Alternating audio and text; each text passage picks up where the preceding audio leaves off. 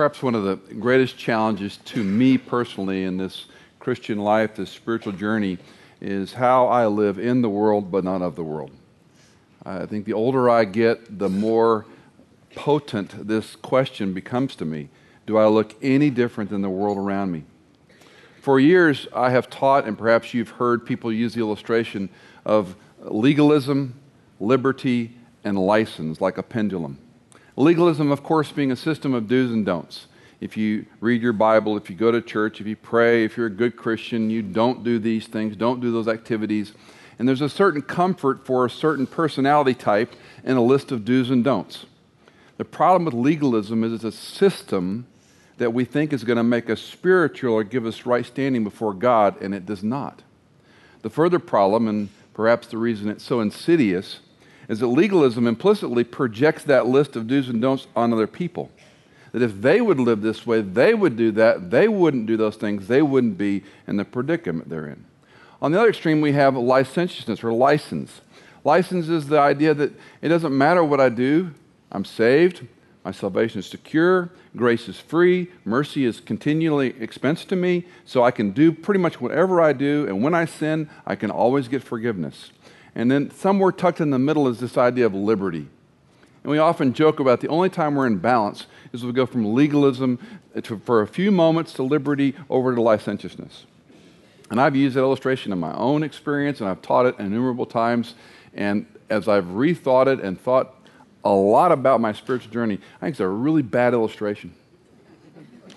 Because liberty is not the balance of license and legalism. That's nonsense. We give up a little bit of do and don't, and we bring in a little bit of our sin nature and rampant living and say, okay, now I'm in the middle. I'm not as legalistic as I could be. I'm not as licentious as I could be, and therefore I'm in balance. And as I've rethought that, and I don't have the precise answer, but I just don't think it's a really good illustration.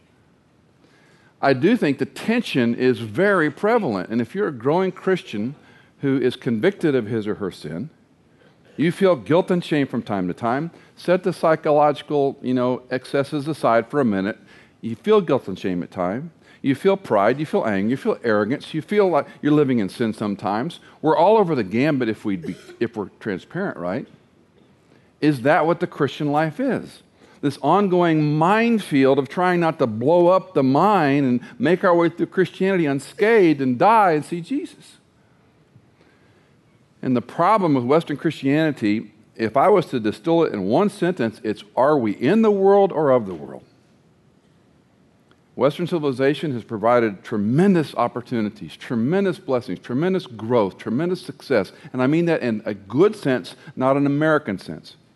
It's given us great opportunity. We should be very thankful people. We stand on lots of shoulders. But as believers in Jesus Christ, whether it's Williamson County or watching online or however a person accesses our messages, are we in the world or of the world? Christ admonishes us that we're to be in it but not of it. What in the world does that mean? And this is some fine line question in your mind. This is shaving theology very carefully. How do we live in the world but not of the world? Well, we're going through the 7 churches of Revelation in this study. We come to the 4th church today, Sardis. We'll have 3 left, Sardis, Philadelphia, and Laodicea, in our counterclockwise geographic tour of the 7 churches of Asia. Sardis was, like most cities at the time, under Roman rule. We've talked about Roman rule involved garrisons typically, military presence, and then taxation. The taxation, of course, is exacted because you've got military presence. That taxation pays for the military. It also gives tribute to Caesar. Combined in that, of course, is when you are giving taxation, you're worshiping Caesar. Caesar isn't just the IRS. Caesar isn't just the federal government. Caesar is God. So for the Christian, the believer in that time period, to give tax to Caesar was to give tax to God. And so the struggle began. It is a wealthy city. It's located on the east-west commercial trade route in Lydia, so they have a lot of traffic, a lot of money, a lot of commerce. Excavations that continue to this day in Sardis and these so-called 7 churches of Asia continue to reinforce what we know from Scripture. A synagogue was discovered there, evidence of a Jewish haven for exiles, as well as a gymnasium. The Europeans called a school a gymnasium, a large school, as well as a church. As with most of Asia, they worshipped idols. Idolatry was rampant at this time period. There was a temple of Artemis there, and probably built around the 4th century. It was the fourth largest complex of its kind. Lloyd talked about temple during Ephesus, the Church of Ephesus, but this is another one. This one is an Ionic temple, and it's built to Artemis. Artemis is the Greek name. Diana is the Roman name, probably the same god. Some mythological students dispute that, but Diana would be the Greek Roman name, and Artemis the Greek name. In fact, if you hold your finger in Revelation 9 and turn over to Acts 19 for just a moment. Acts 19. You may recall the story in Acts 19 where Paul has gone to Ephesus. He's sharing the gospel. He's going to synagogues first, and then he moves on elsewhere. And his time in Ephesus is a very busy time. The record is interesting, what happens there. But he meets up with the artisans of Artemis. These artisans made silver and other kinds of idols. And Demetrius, we might think of him as sort of a franchise. Demetrius owns a lot of small businesses that make idols. And the confrontation is picked up in chapter 19, verse 24, for a man named Demetrius, a silversmith, who made silver shrines of Artemis, was bringing no little business to the craftsmen.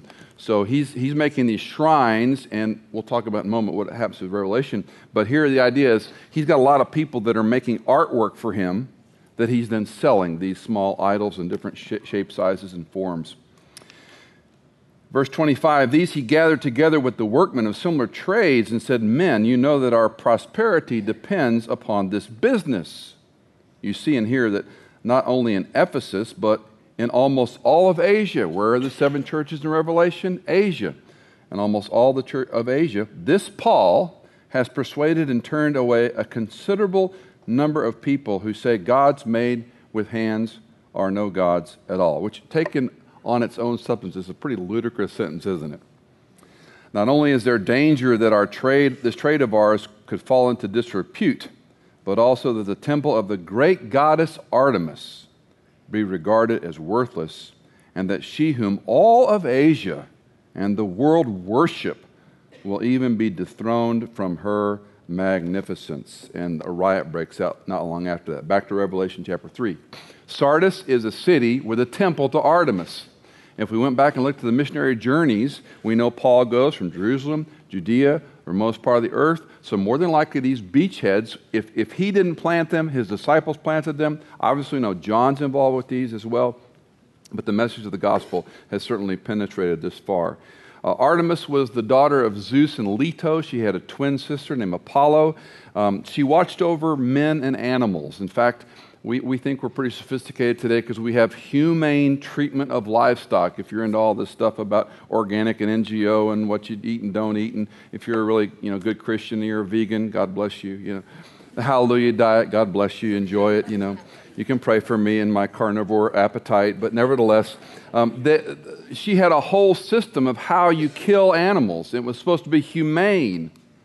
Striking, nothing new. Nothing new. It's always been around. She was also a goddess of fertility, and her caretakers had to be eunuchs, and the priestesses must have been virgins to attend this temple complex. If you go down to Nashville and see the facsimile copy of the Parthenon, why did we build the Parthenon in Nashville? I would love to ask the fathers why they built that, but nevertheless, let's worship some Greek gods while we're down there. Anyway, this Ionic, Doric, Corinthian capitals, if you study that in architectural or art, you see some of the carryover in these complexes. But she was a fertility goddess. And as such, when Demetrius is confronted by Paul the Apostle, whether they were silver figurines or shrines you could put in your home, or think of a custom home having like an actual worship center if you had the money and desire. And so this is no small business for Ephesus. Translate, it's no small business in Sardis either, because there's a big temple there to Artemis.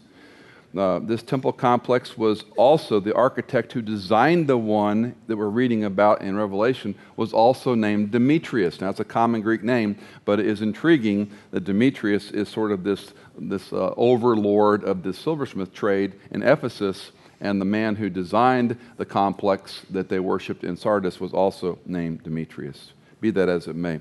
Among the discoveries there, they've also found a Christian church building not far from the temple complex. Archaeological proof continues to support Scripture. Very, very rarely does it call Scripture into question, which is always interesting. Not that we need it, but it's nice to have it. The gospel had gone to Sardis, had gone through the apostles' teaching had gone through there.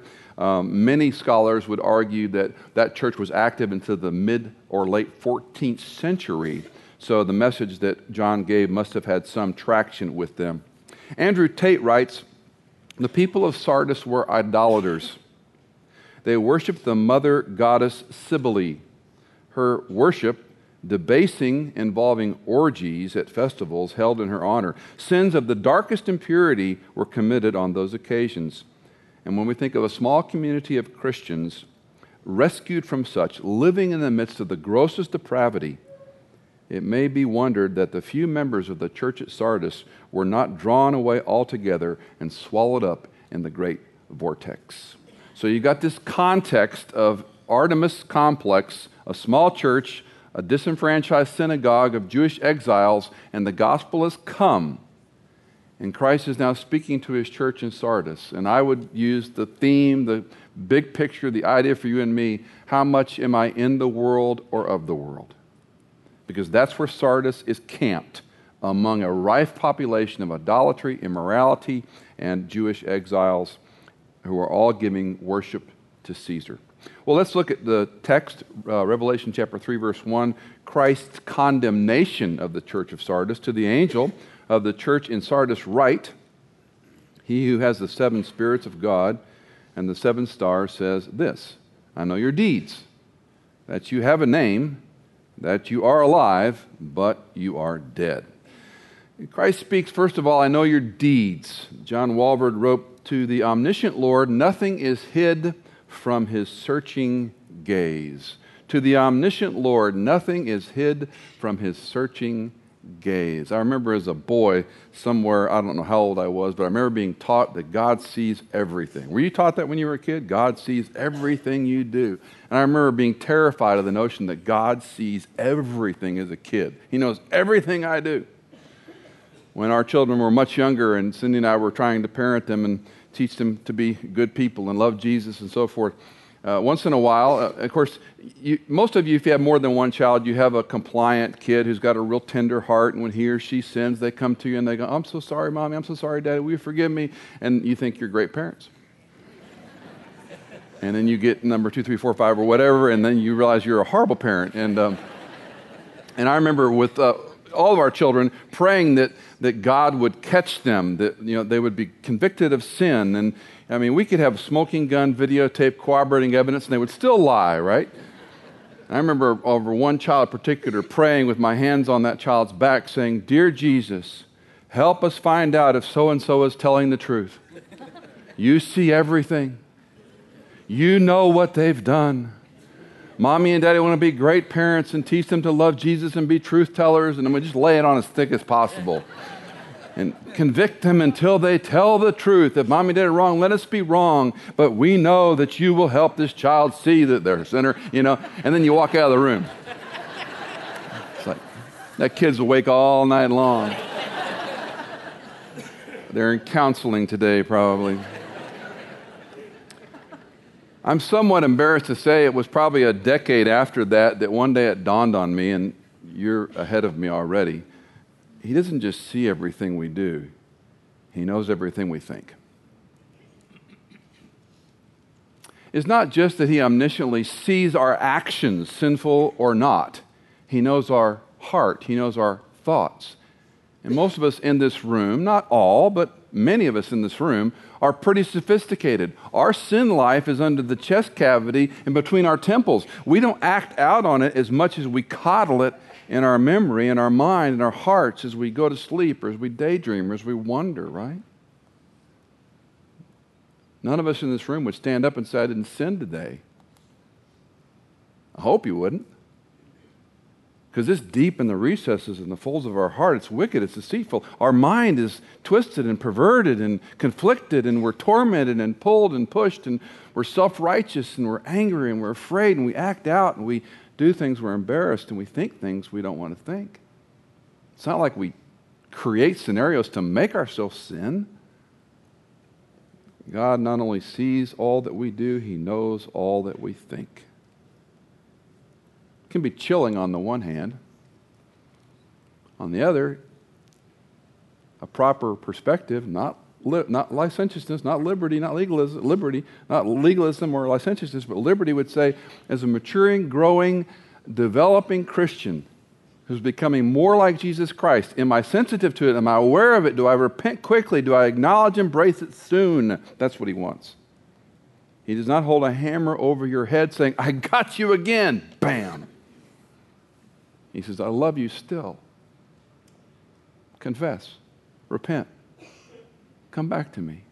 I haven't gone anywhere. I'm right here. I know your deeds.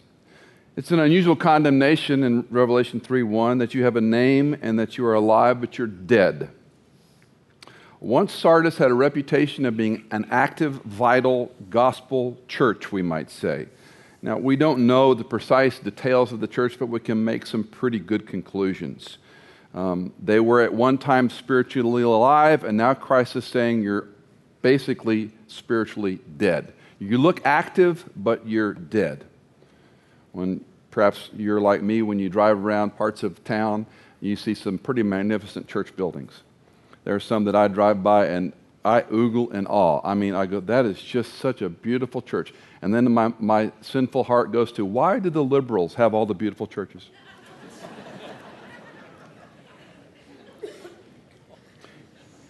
There were men and women who built those churches 2-3 decades ago that loved Christ.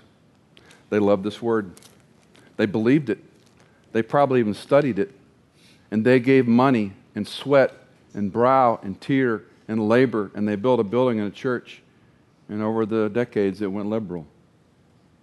I'm not saying all denominations wholesale are liberal. I'm saying any church that doesn't teach from the foundation of the Word of God is off track. Now, we'll be careful. Because I can drive by those churches and I can covet. Is there such a thing as a sanctified coveting? Dear Lord, let them go out of business so we can have their building for $1. I mean, can you pray that prayer? I mean, and you drive by and go, oh, it's such a beautiful church. And you know what you also find in those big churches? They're busy. I mean, the cars, the kids' programs, the activities, the banners, it's like a parade. And hear me carefully, I'm not pointing out a church, but would Christ say, you're alive, but you're spiritually dead? Now, in a very convoluted way, you can drive by the corner of Franklin and Concord Road, and you can say, our church is a barn. And we can be proud of that barn. Why, I don't know, but we could be. We could say, look, we're just the opposite of that. I don't care what the facility looks like. Are we teaching that He lived, that He died, that He was buried, that He came back from the dead to prove that He had power over death, that He offers the free gift of salvation to any and all who put their trust in Christ and Christ alone, period.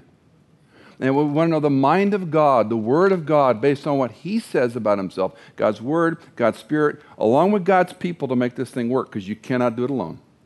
You cannot do it alone. And it doesn't matter if we're in a barn or a beautiful building with, irony of irony, Doric or Corinthian or Ionic capitals in front of the building holding up the part of the church. Or meeting in a concrete Parthenon in downtown Nashville. The church isn't a structure. We can be active and busy, and we can be spiritually dead. And so He tells them, you have a name. You look like you're alive. By my assessment, you're dead. William Barclay writes, the church is in danger of death when it begins to worship the past, when it is more concerned with forms than life. What's he saying there? When we always do things a certain way, we have form, we have ritual, and I would say denominationalism, traditionalism. When you worship the form, you're off kilter. He continues, when it loves systems more than it loves Jesus, when it's more concerned with the material than with spiritual things. If we're in the world but not of the world, the one question that you and I have got to ask is, what does Christ think of His church? Now, what do I think of it? How about Michael, Bill, Rob, Lloyd thinks of it? What does Christ think of His church? What does Christ think of you as part of His church? Are you spiritually alive or are you spiritually dead? He warns in verses 2 and 3, wake up, strengthen the things that remain, which were about to die. For I have not found your deeds completed in the sight of my God. Remember that you have received and heard, and keep it and repent. Therefore, if you do not wake up, I will come like a thief, and you will not know at what hour I will come to you. He condemns them as alive but dead, but here he says implicitly there are a few who still remain. The first verb in our structure of importance is remember. It's a frequent admonition in Scripture. Remember. Remember, we've talked a couple weeks ago about, be strong and take courage. You don't tell someone who's afraid and discouraged to be strong and take courage. You tell someone who's discouraged, who's fearful. If they have courage, then they be told, have courage, right? Why does Scripture say remember so often? Why does Scripture say don't forget so often? Because we don't remember, because we forget. So I was talking to a couple, Cindy and I were just recently about to send their first child off to college. And they got 4 kids, and this is their 18-year-old going off to school. And the poor mom you could just see it all over her. Her baby was going to college, and she was just dying 1,000 deaths. And we've been there. We know what it's like. It's miserable and fun and joyful. And you take your child off and turn them over to the wolves. It's just, and when every parent does this, it's like, one more thing, I got to tell you this. And it culminates when you take them, if you take them out of state, to a campus and drop them in a dorm. You make 5 trips to Walmart. It's one more thing you got to do. It's that last thing, you got to tie a bow on it and leave your baby in some evil pagan city and drive away and cry all the way home. It's so much fun. I told this young woman, not that she asked me or that she wanted my advice, but I said, I want to make one suggestion. Don't call your son until he calls you. And do not go visit him unless there's a parents' day. Let him come home at his break at fall or Christmas. And she went white. So I couldn't do that. I said, yes, you can. What's going on in her heart? I got one more thing. Oh, I forgot to tell him this. Remember this. I forgot. Now, if you're feeling that pressure right now with your child, hold that tension for just a second. That's how your father, carefully understand my analogy, is concerned for you and me. Don't forget. Remember. One more thing. Are you listening to me? You look alive. You're spiritually dead. Pay attention. Remember, as he continues, remember what you've received and what you've heard, what you embraced and what you internalized. Not just that you heard it and kind of recognized the noise, but you embraced it. Remember what you've received and what you've heard. What had they received and what had they heard? Number 1, the gospel. Christ lived, died, was buried, came back from the dead. Any and all who trust in Christ alone for their salvation are given a free gift of eternal life, and their sins are forgiven. First and foremost, they heard the gospel. What else had they received and heard? They received and heard the apostolic teachings about the Christ. Now, there's some romance for me, and really it's ill-suited, but there's a romance thinking about the apostles teaching me, or Paul being my pastor, or something like, or John being the pastor, or even if we want to look at Polycarp being the bishop. There's some romance to that, but we need to erase that romance because the process of the teaching of the apostles is given in what we're called the New Testament. And the disciples that the apostles made, that Paul makes, that Timothy makes, that the evidence of these churches in Asia took on, was tribute to the fact that they were making disciples of all ethnos. In fact, that's something else they received and heard, the Great Commission. It's not just about Sardis, it's about making disciples of all ethnos, all nations. They received and heard that Christ would return. They received and heard a lot of things. Remember, don't forget, If you didn't hear Lloyd's message on Ephesus, I encourage you to go back and listen to it or watch it online.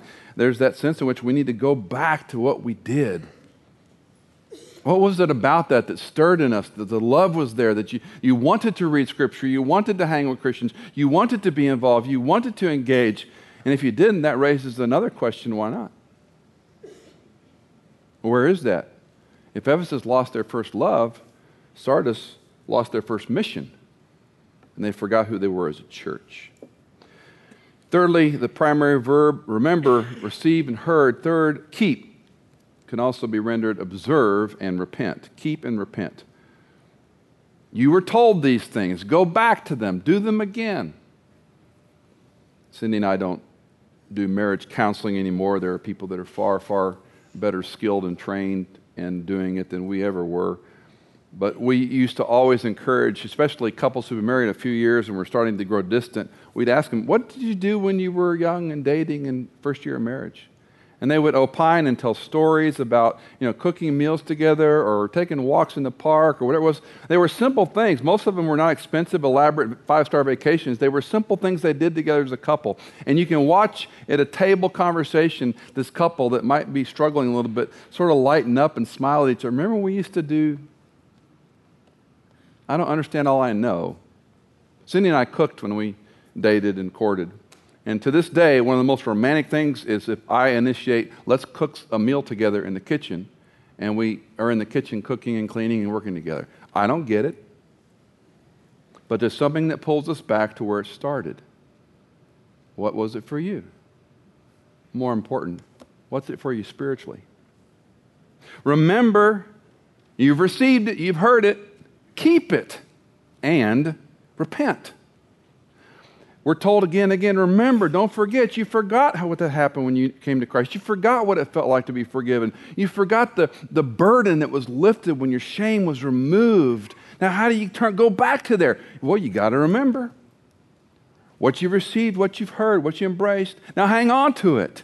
Pay attention to it, he's saying. Repent. Maybe we can paraphrase it simply. Wake up and obey what you know. Wake up and obey what you know. If Sardis does not repent, Christ's judgment is coming like a thief. Now, the phrase like a thief is used a couple of different ways. I would say here it's used with something that's going to happen when they're unaware. It's going to happen when they think they're safe, but they're not. Many of us, perhaps in this room, have an alarm system on your home. Maybe you have a safe in your home for documents. Maybe you have a fire safe for your will or whatever, things like that. Most people will get those at some point in your life. And we think it's safe because we got the alarm code on and things are locked away in the fire safe, so our will and passports, whatever you stick in there, are safe. The idea here is something's going to happen very quickly that you're not going to see coming. More than likely, for Sardis, it would have been Cyrus or it would have been the Athenians who came in and destroyed their city in a very short order. It'd be like saying to Americans, remember 9/11? It could happen tomorrow. And we all know, yeah, it could happen tomorrow. It could happen today. Some new way, some clever way that we're not set up to protect and secure and monitor, it could happen. A tragedy could happen again.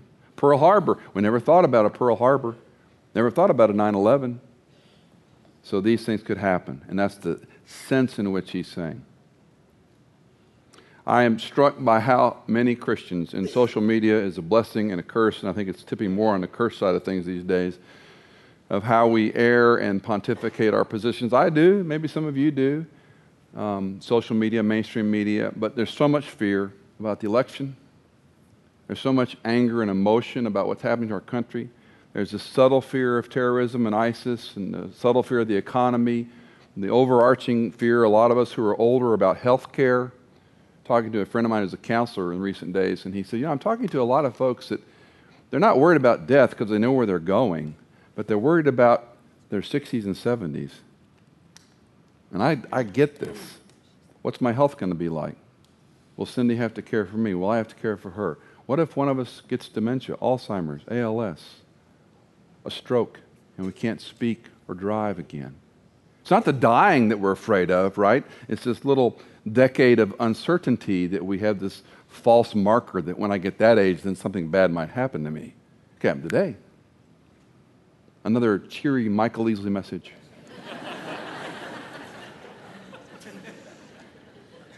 It happened quickly. You don't think about this when you're young. I remember a number of things. Number one, I remember Vietnam, Depression, World War II. I think back on times in our history when things seemed irrecoverable, unredeemable. Those of you who experienced the Depression, or your parents or grandparents, those of you who remember World War II, your grandparents tell you the stories, I hope you ask them. A generation is dying.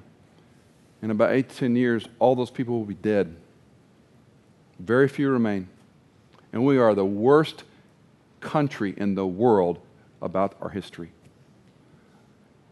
Think about this. We're the youngest country in the world. America is. We're the baby. We're a toddler coming into adolescence. We don't know one thing about our history.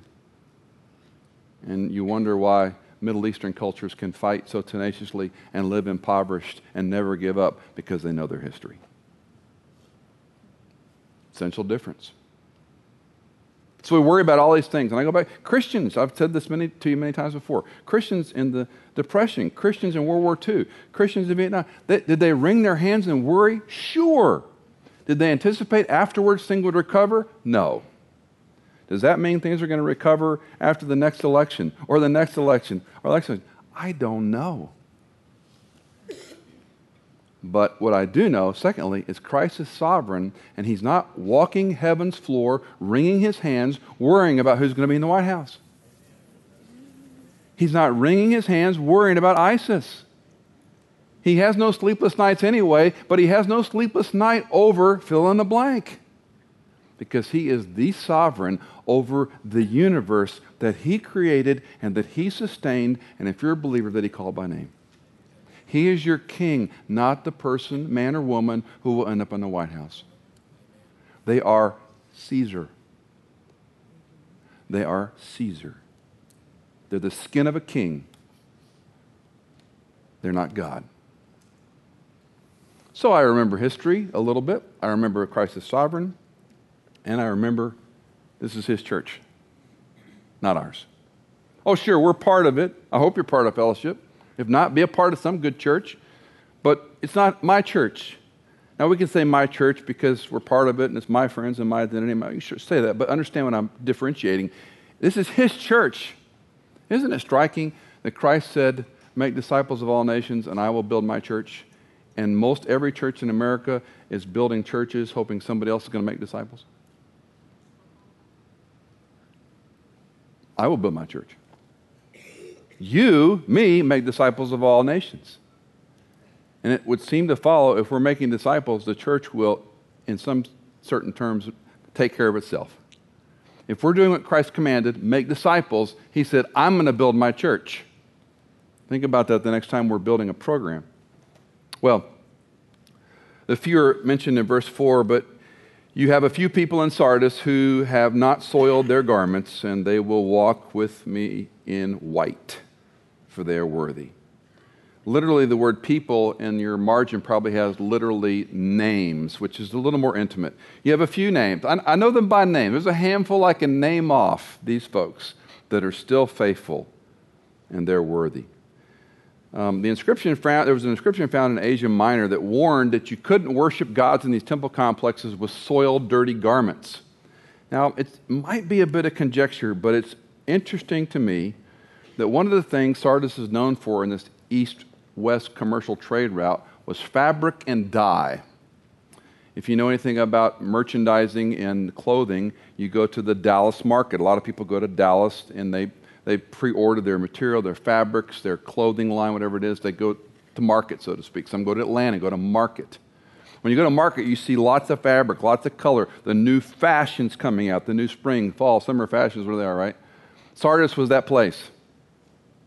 Now think about that. If you're known for your fabric and dyeing expertise, and he says, some of you have not yet soiled your garment. I don't want you stained and dyed. I want you white. I want you pure. A picture of sinlessness, a picture of purity, of forgiveness.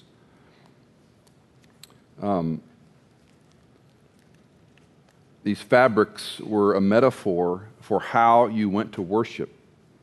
Why does the Western, we don't do it here, but in a former time, we all put our best Sunday clothes on. A few of you still wear suits. Not that you should or shouldn't, but there was sort of a thing. You put your Sunday go-to-meeting clothes on. You put on a suit and tie. You shine shoes, right? Why did we do that? A lot of imagery here. Fascinating study of the righteous deeds of the saints comes into this passage. What does it mean? They will walk with me, those who haven't soiled their garments, for they're worthy. Part of this is a challenge to decipher, because in Christ we're to do righteous deeds. But if we do the right thing for the wrong reason, it doesn't mean anything.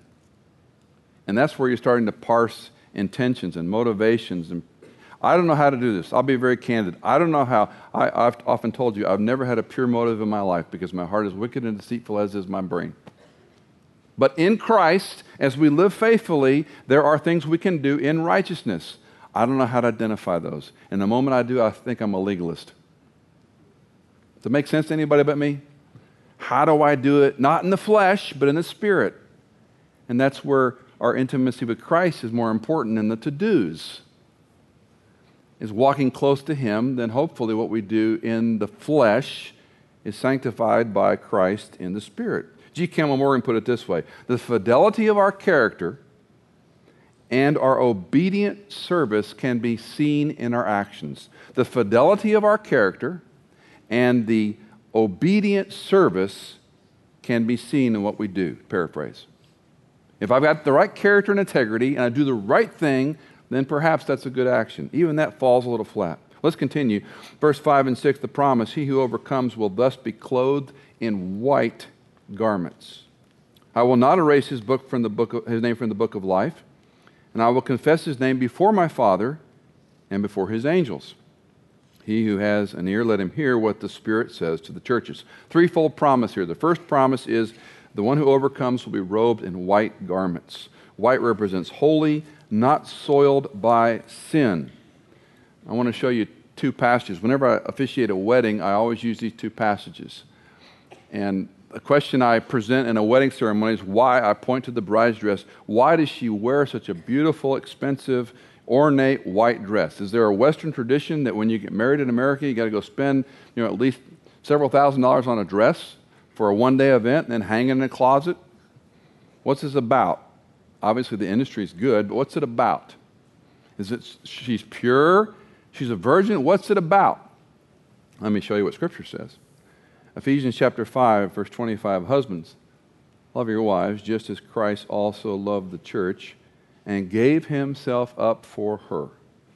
So that, reason, why did he do that? So that, why did Christ die for the church? The reason, so that he might sanctify her, having cleansed her by the washing of the water with the word, that he might present to himself the church in all her glory, having no spot or wrinkle or any such thing, but that she should be holy and blameless. What's Paul saying here? The reason the bride wears white, you see, we take a lot of Western tradition from this book and don't even know it. The reason she wears white is not to present herself as this pure, holy, unadulterated bride. The reason she wears white, it's a picture of what Christ has done for his own church. Continues in Revelation, the book we've been studying, Revelation 19, verse 7. Let us rejoice and be glad and give glory to him. For the marriage of the Lamb has come, and his bride has made herself ready. Notice the verbal move. The bride made herself ready. But watch. It was given to her to clothe herself in fine linen, bright and clean.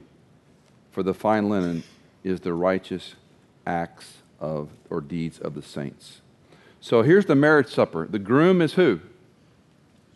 Who's the groom? Christ. The bride is the church. He gave himself up for the church so that he could sanctify her to present her to himself with no spot, nor wrinkle, or any such thing. And Revelation says the same thing, to present her clean, undefiled, not soiled. For the fine linen that she's clothed in is the righteous acts of the saints. Somehow, your and my actions, not legalistic, not licentious, in liberty and maturity, somehow that is used for our good. I don't understand all I know. And I can't always parse. In fact, I think more than likely, we don't know when we're doing righteous acts and righteous deeds. I don't think we're going to be the one to evaluate that. He is. And that absolves me of my schizophrenia, worry, and fear about why I do the right thing in the right way sometimes. Because if he doesn't use it, it doesn't matter how good or bad it is, right?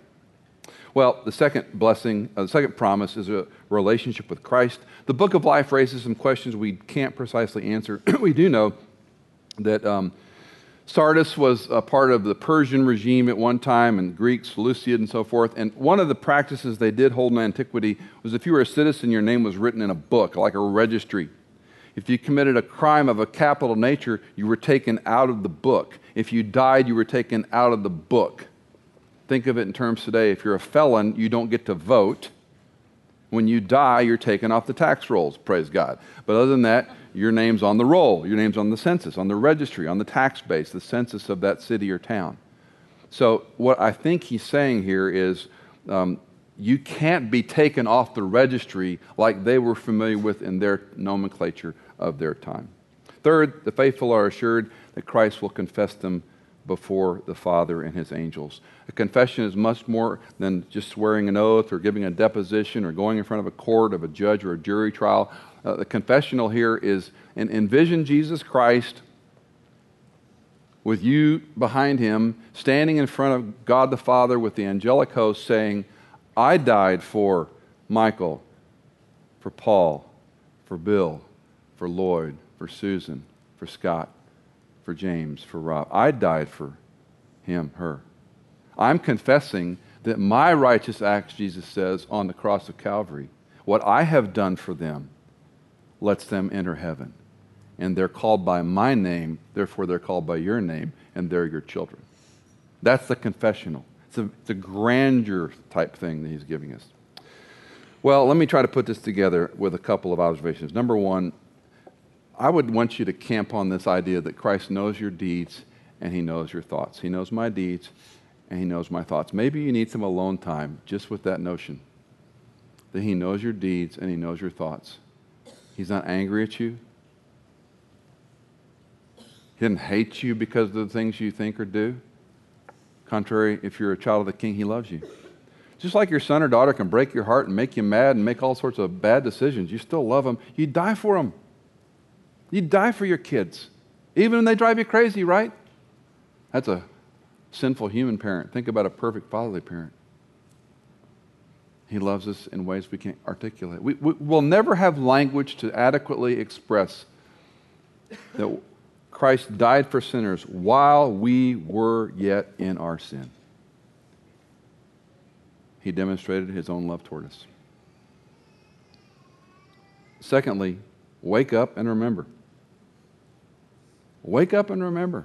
Go back to that place where you came to Christ. Remember what you have heard, what you received. Remember the gospel. Remember forgiveness. Remember his love. Remember his patience. Isn't it a good thing he doesn't expect us to be a full-grown, mature Christian overnight? Isn't it a great, liberating thing that he's patient with you and me to grow, whether you're a teenager or you're a senior citizen, whatever age that's supposed to be now? I'm relieved by that. As I've said many times, my professor, Dr. Howard Hendricks, often said, if you were never more ready for heaven than the day you were saved, why are you still here? He's transforming us into something we're not. And third, the faithful are assured of a relationship. I'm asked the band to come back out. The faithful are assured of a relationship. And the relationship is what it's all about. It's about knowing Christ and following him. Legalism and licentiousness will always lead to discouragement and frustration and confusion and sin patterns that we don't break. To live liberty, I would argue, means to get out of that pendulum and say, how do I follow him faithfully? Well, we've got the antidote here. I know everything about you. Know your deeds and your thoughts. Remember. Wake up. Remember what I taught you. Remember the gospel. Remember you're forgiven. Remember I love you. Remember I care about you. Go back to those things. Go back to the foundation. Remember you've forgotten what I did for you. And as you follow me faithfully, I'll take care of you now and forever. He's a good father. He's a good, good Father. And we're to be faithful children. I'll ask you to stand as we sing.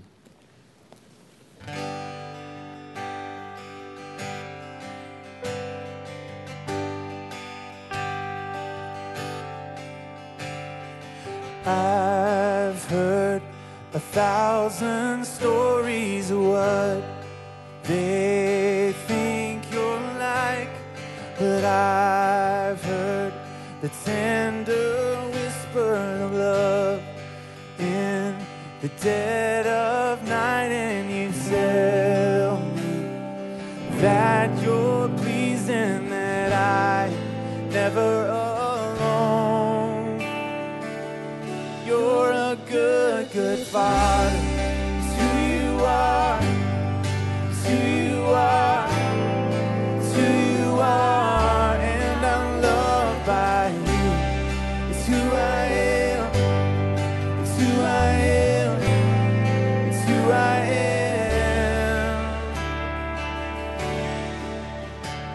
It all seems many searching for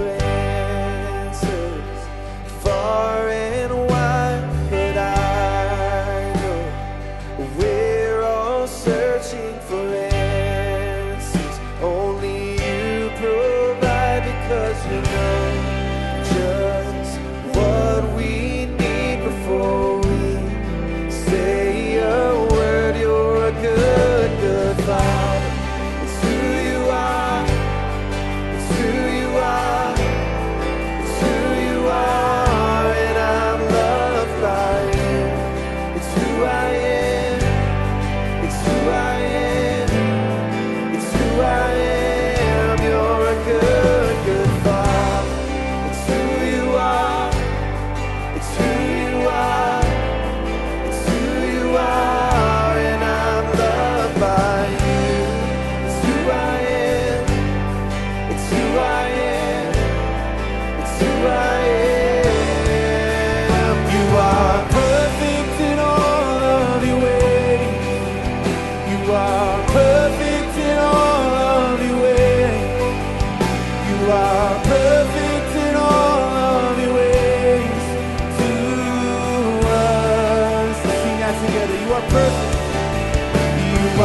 Perfect in all of your ways. Oh, you are perfect in all of your ways.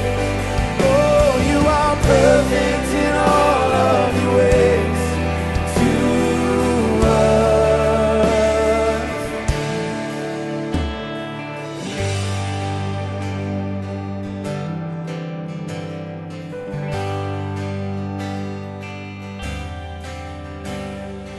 love so undeniable, I can hardly speak.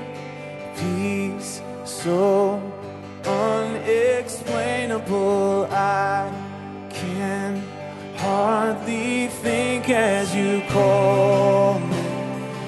Deeper still as you call me. Deeper still as you call me.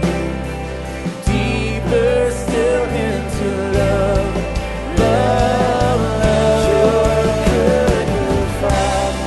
It's who you are. It's who you are.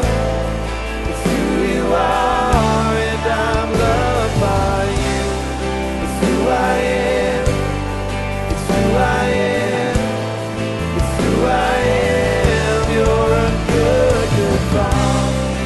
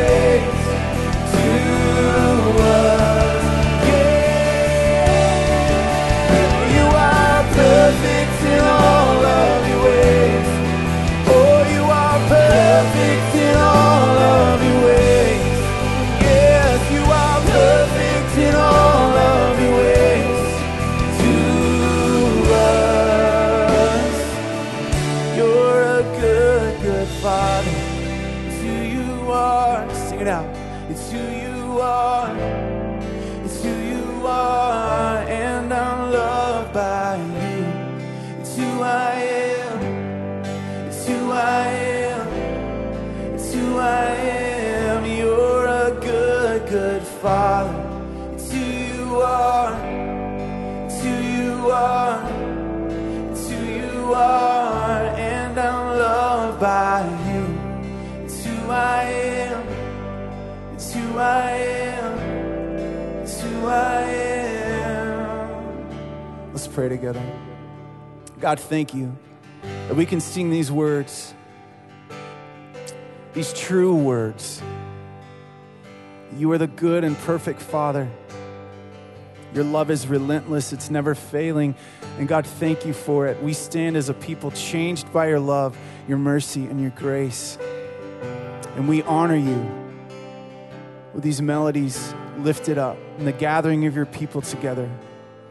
God, we are a grateful, grateful people. Thank you, Jesus, for your blood. It's in Christ's name we pray. And everybody said, amen. We're glad you were with us this weekend. You're dismissed.